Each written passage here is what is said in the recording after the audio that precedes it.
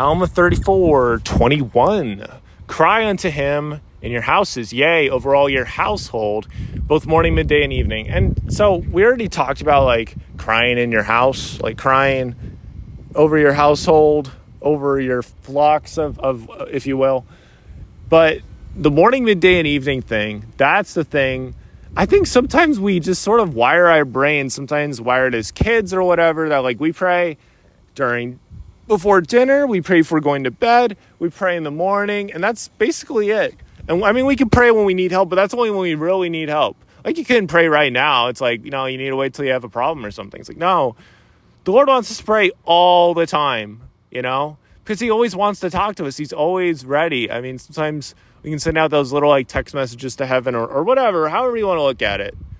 The Lord is so eager to hear from us. He's so joyous to hear from us. I think of just the joy of, that must have been in heaven when Joseph Smith prayed in the Sacred Grove and was like, hey, I want to know which church to join. I want direction with this. And the Lord's like, boom, In that case, he was able to see Heavenly Father in Jesus Christ, and that will not be your case probably, but the Lord is very much mindful of us and our prayers, and we could pray morning, midday, and evening. And the other thing that comes to mind is, with the prophet Joseph, he literally designed the day. He's like, okay, I am going to go out to this grove of trees that I have already designed to go to, and I'm going to pray. And he had this all planned out, he'd planned it out and was going to do it and everything. And then the day came and he went for it.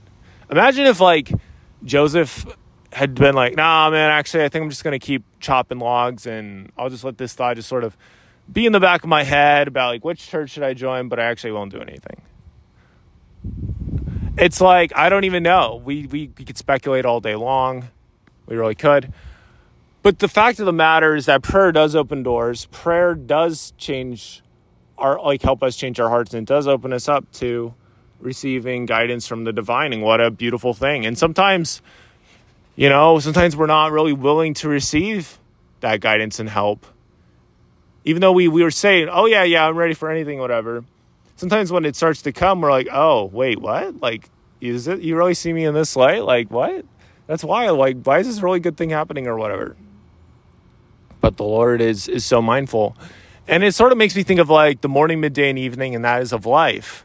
We have growing up, which is I guess if we want to break it up to 3 increments, that'd be 0 to 25. And it's all these prayers, all this life you have, you're growing. And then there's, 26 to 50. That's where I am right now. We just got in this interesting camp, And then this is lunchtime, more or less, ish, 2 p.m. or something. And it's wild when you look at life this way. At least for me, it's wow. I'm in 1 p.m., 2 p.m. of life, at least from this context.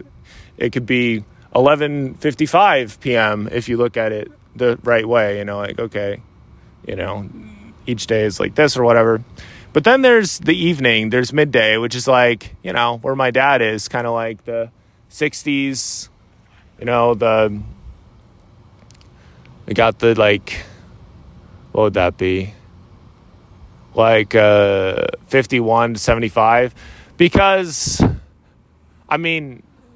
chances are you might live older to be 75, especially if you are living a pretty good health code and you're getting good sleep and you're trying to, and not stressing out if you have poor sleep right now. You could always change that around, but there does need to be that resilient change and that sustainable change and stuff that happens. And yeah, you never know how old you can get. But the Lord is mindful. The Lord is good. And I think crying unto him all the time is definitely the play. It's okay, I'm not going to wait until I'm in this other spot of my life where that's where I'll pray. That's when I'll pray all day long to the Lord, It's I will pray and I will praise him right now. Alma, or 1 Nephi 18:16, it's Nephi crying out to the Lord and praising him and thanking him as he's tied up to a boat, that he helped make with his brothers. That's the continuing in prayer and humility for sure. But I'm just really humble with Nephi's example. And there's so many others. Samuel, Daniel, Joseph. How much faith they showed to keep going and trusting. So I know we can trust the Lord morning, midday, and evening. We can cry into him right now. We can pray for his guidance and help and support.